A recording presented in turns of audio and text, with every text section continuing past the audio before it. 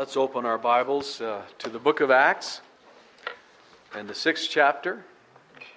And as we were sharing in class this morning with Brother David about the New Testament and the struggles of the early church, the growing pains of the early church, we see here in the 6th chapter a very important turning point in the life of the church. How many of you really want to follow and serve the Lord? How many of you know that it's in our relationships, in the church, the body of Christ, where that really needs to happen? It's not that we individually in our own way go find our own thing to do for God. It's God's called us to be a people. And that takes some responsibility. It takes some relationship. It takes some humility. It takes a servant's heart that we might serve each other. And we see the church tested very significantly here in this 6th chapter as the church was forming in a way that enabled it to greatly multiply as God helped people to step up and take responsibility for servanthood. Chapter 6, verse 1, in those days, when the number of disciples was increasing, the Grecian Jews among them complained against the Hebraic Jews because their widows were being overlooked in the daily distribution of food. So the 12 gathered all the disciples together and said, "It would not be right for us to neglect the ministry of the Word of God in order to wait on tables. Brothers, choose 7 men from among you who are known to be full of the Holy Spirit and wisdom. We will turn this responsibility over to them, and will give our attention to prayer and the ministry of the Word."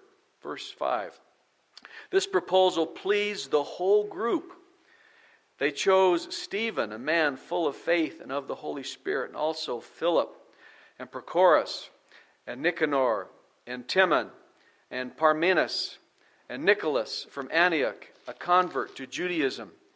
They presented these men to the apostles, who prayed and laid hands on them.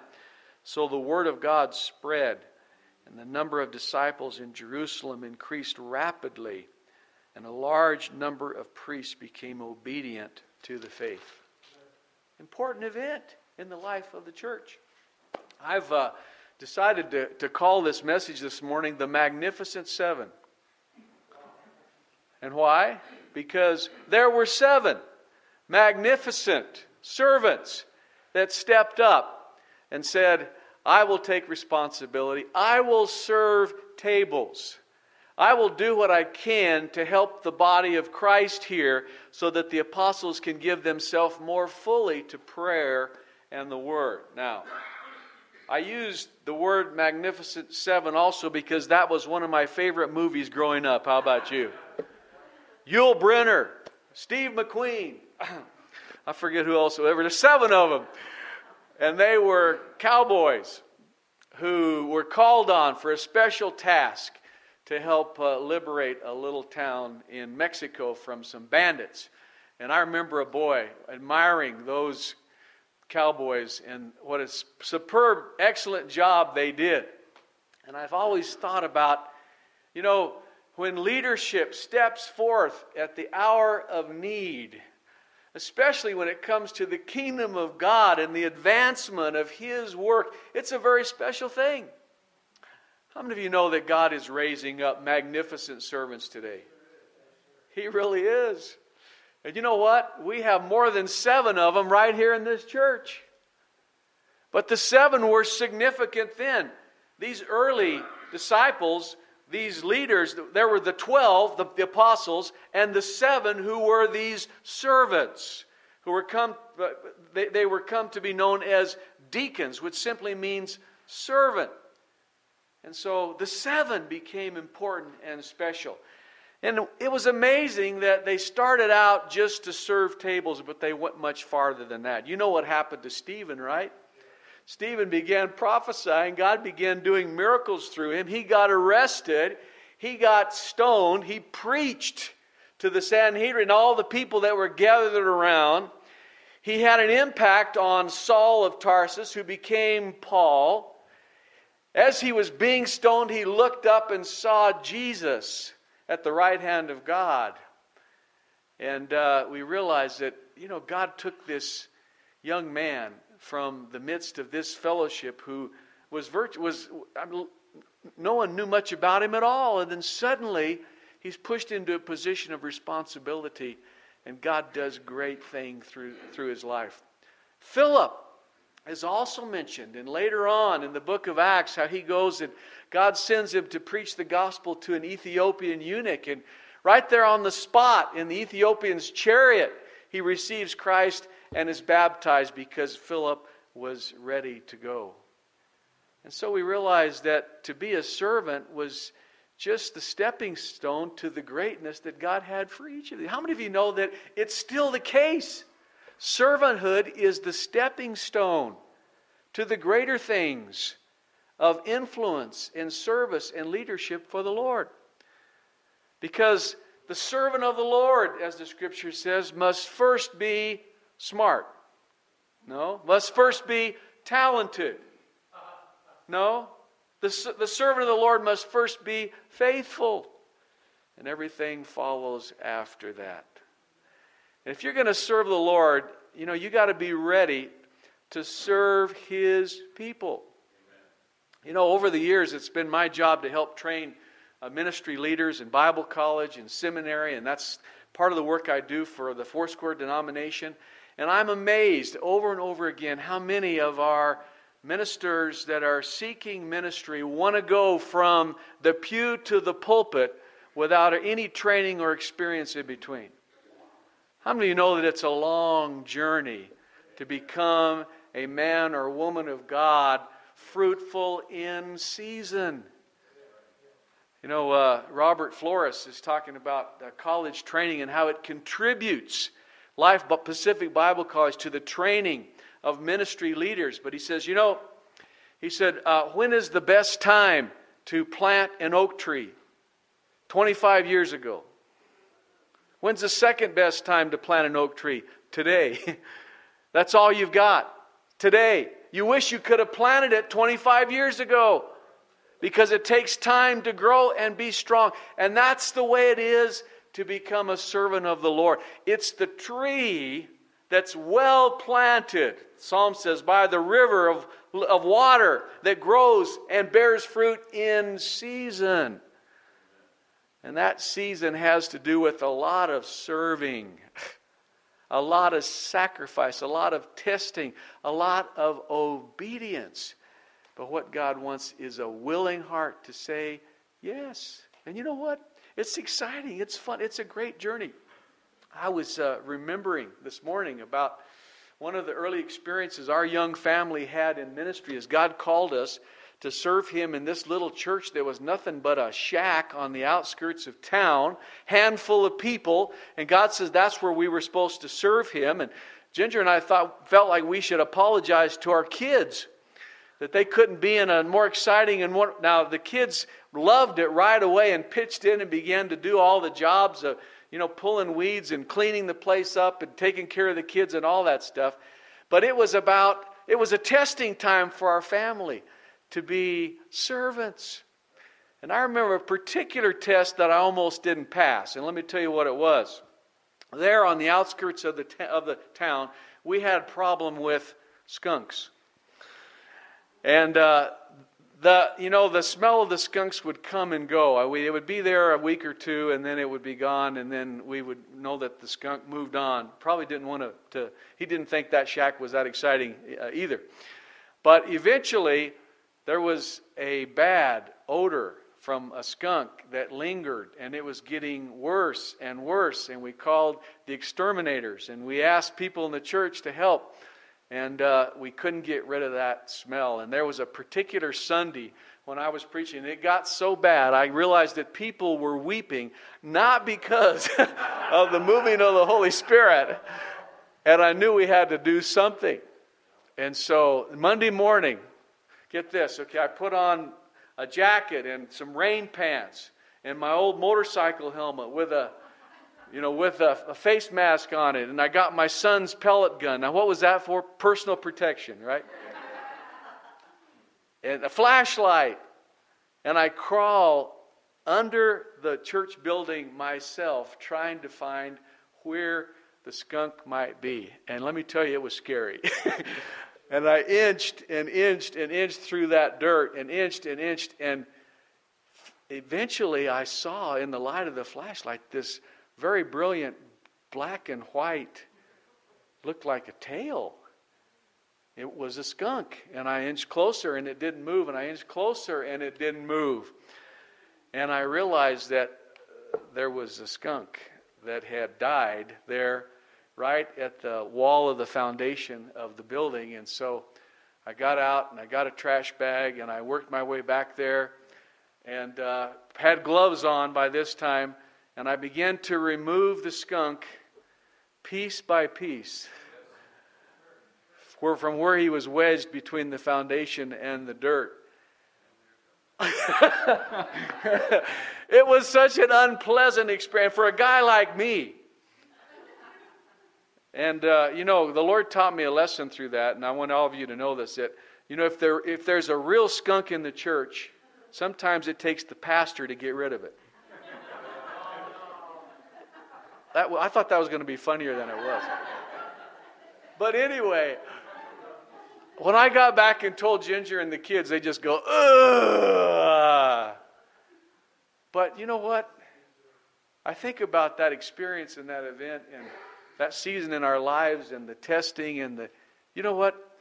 There's a lot that has to do with ministry that's not very spiritual. You hear what I'm saying?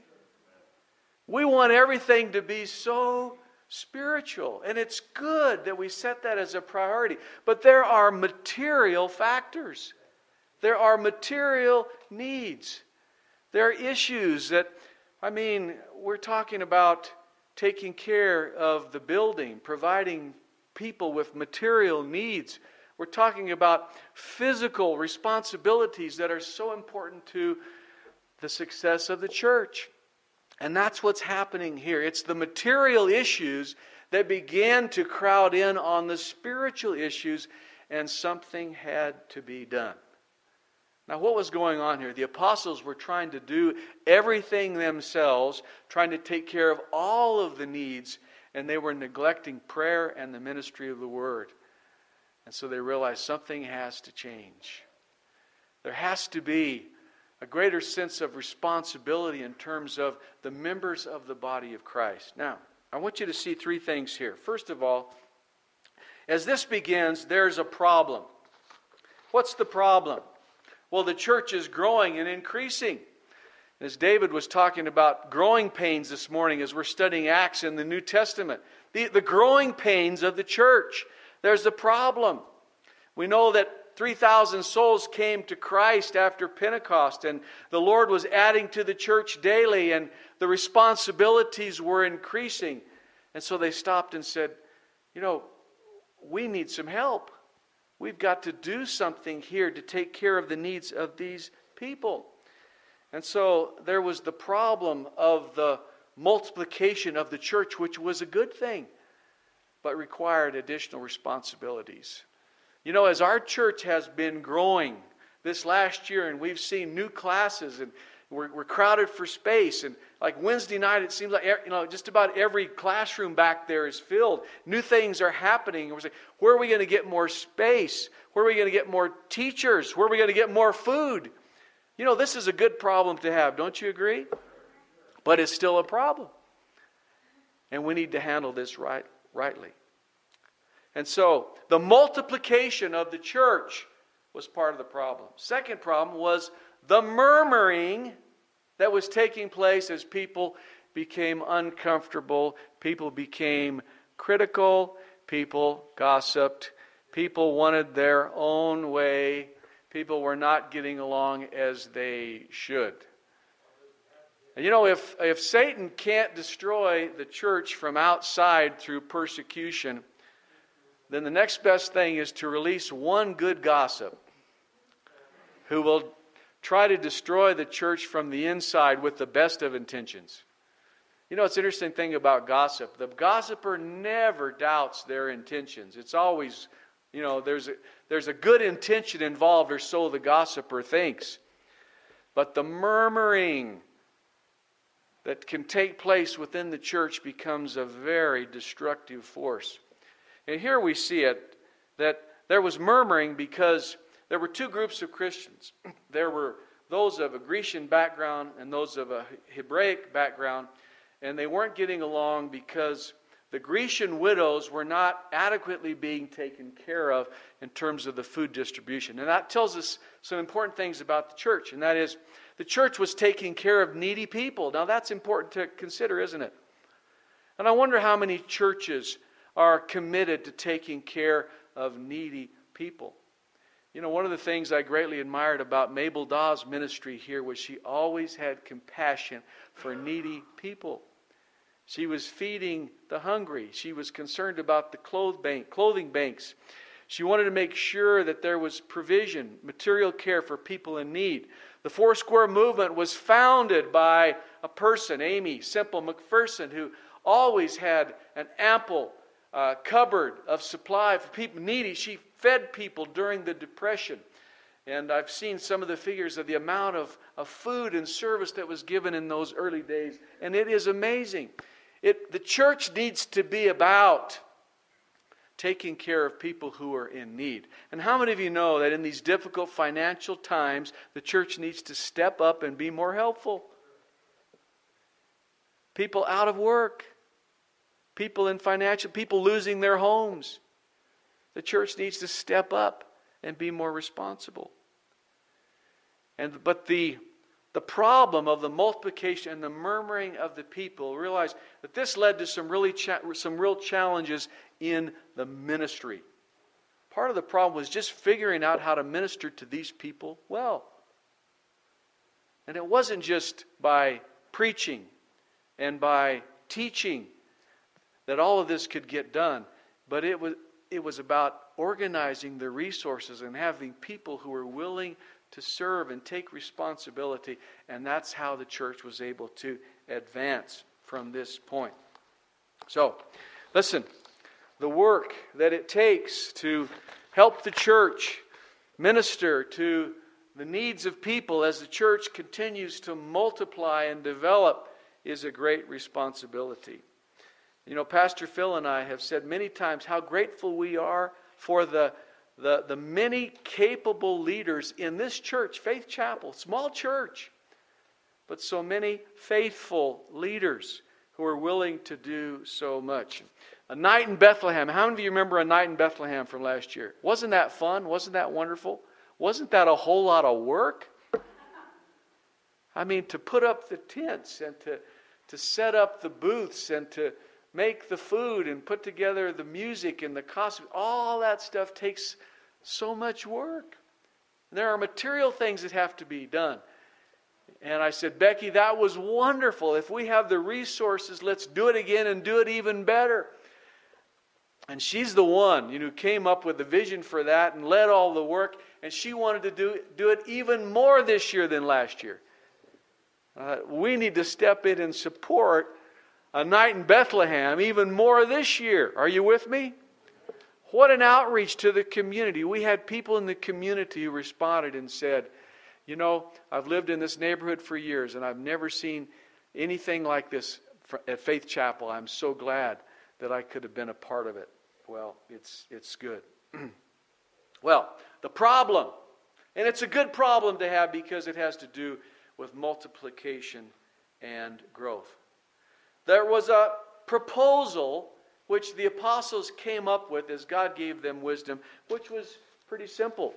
What was the proposal? Well, look at verse 5.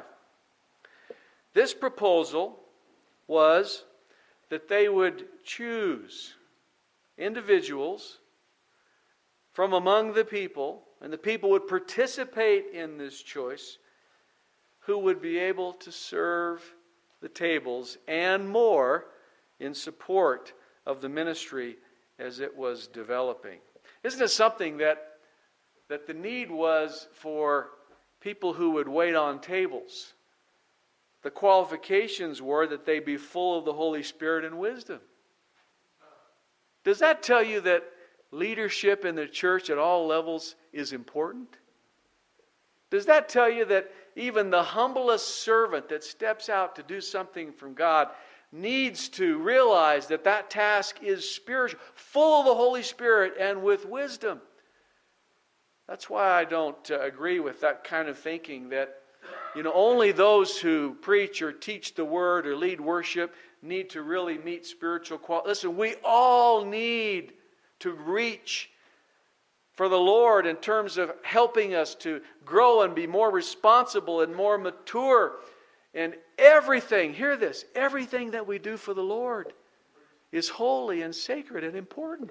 I remember in this church when I was a kid and Vacation Bible School, my mother used to teach in VBS, and I would stay afterwards and help her with her class. And I'll never forget when Mrs. Brannon handed me the dust mop and said, "Would you please sweep the rooms?" And there I was, probably 9 or 10 years old with that dust mop. And you know what? I thought I was a doorkeeper in the house of the Lord. I thought that was such an important that was sacred. That was holy. It was a dust mop. Now, I don't think any of my friends really saw it that way. They thought it was kind of funny that Danny got stuck with the broom. But in my heart, I knew that something special happened. And let me tell you, you know what? As I did that unto the Lord in faith, God blessed me. God strengthened my faith. God was doing something in my heart to prepare me for the ministry. I felt like Samuel in the temple in this church as a child. And you know what? Before God, I was. Because I was listening for His voice. And I share that to say that each of us, in whatever capacity, whatever responsibility we have, we need to realize that if it's for the Lord, it's holy. It's sacred. It's an offering that we give to God. And we in our own minds like to prioritize, this is important and this is not so important. This is spiritual and this is material. Listen, if it's for God, it's spiritual. If you're spiritual and you do the task with the right heart, whatever it is, it's spiritual. This last Wednesday night, I stepped into this, that used to be called the young people's room. The sign's not on the door anymore, but I walked, and here are all these young girls and these women sewing. And it's part of this new program. It's like a Christian Girl Scout type program, 4-H kind of type. They're doing lots of things. Keepers of the Faith, it's called. And these girls are learning basic home skills from women who care. How many of you know that's a valuable ministry?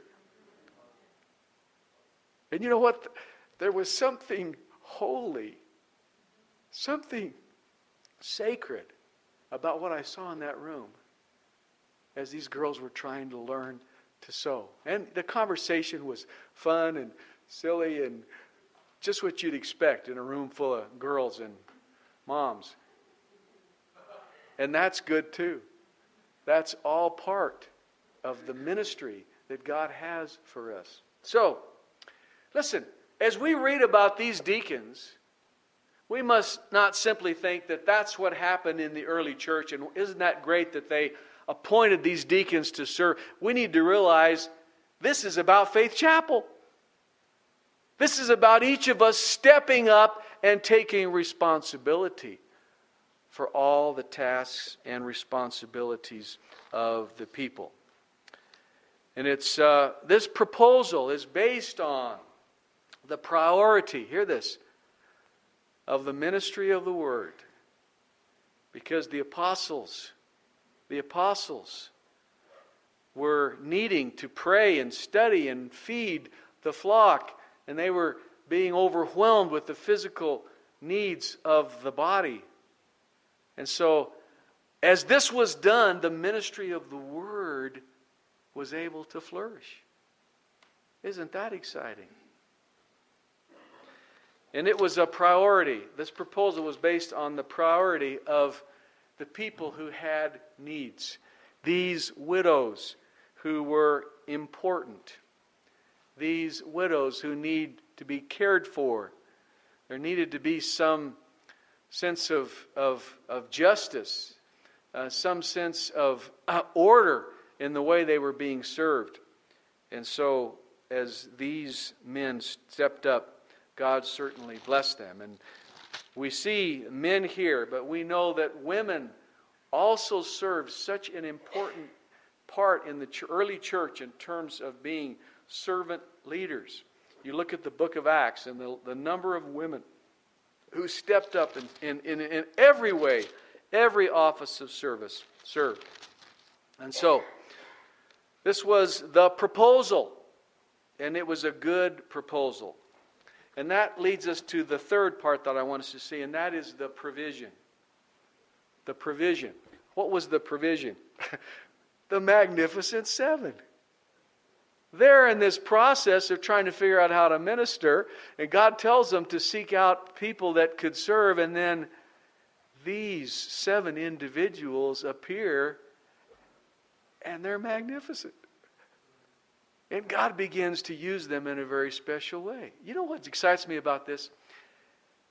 Before they stepped out and were willing to serve, they were only speculating about their potential in terms of serving God, just like we do.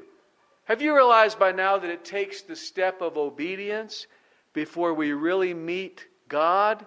And God energizes us, anoints us, enables us to do the thing that He's calling us to. And guess what? There are people who would be called if they were willing to be called, but in their own minds, they rationalize.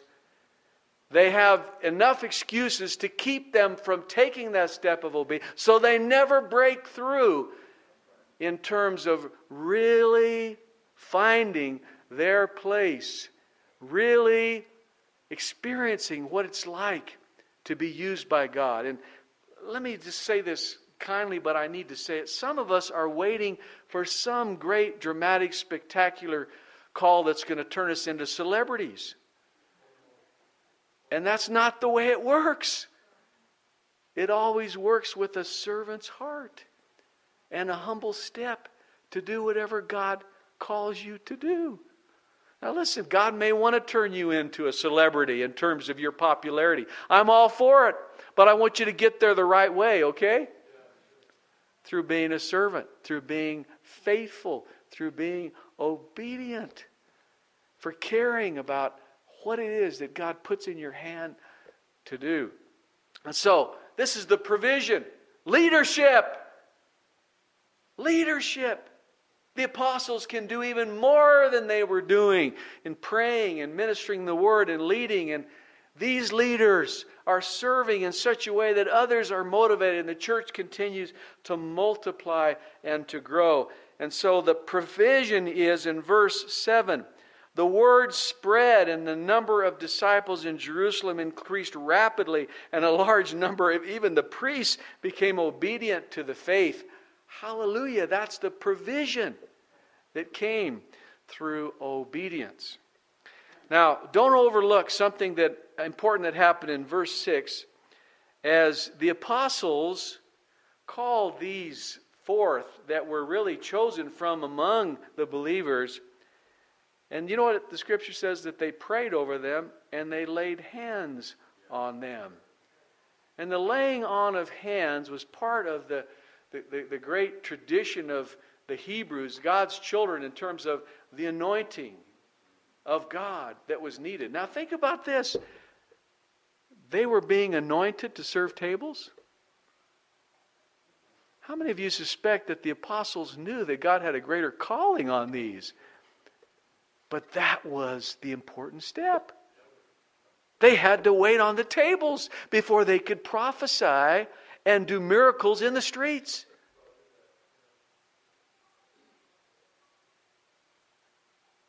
The apostles did what they did in faith and guiding the selection and anointing them, laying hands on them and praying for them. And God began to use them mightily.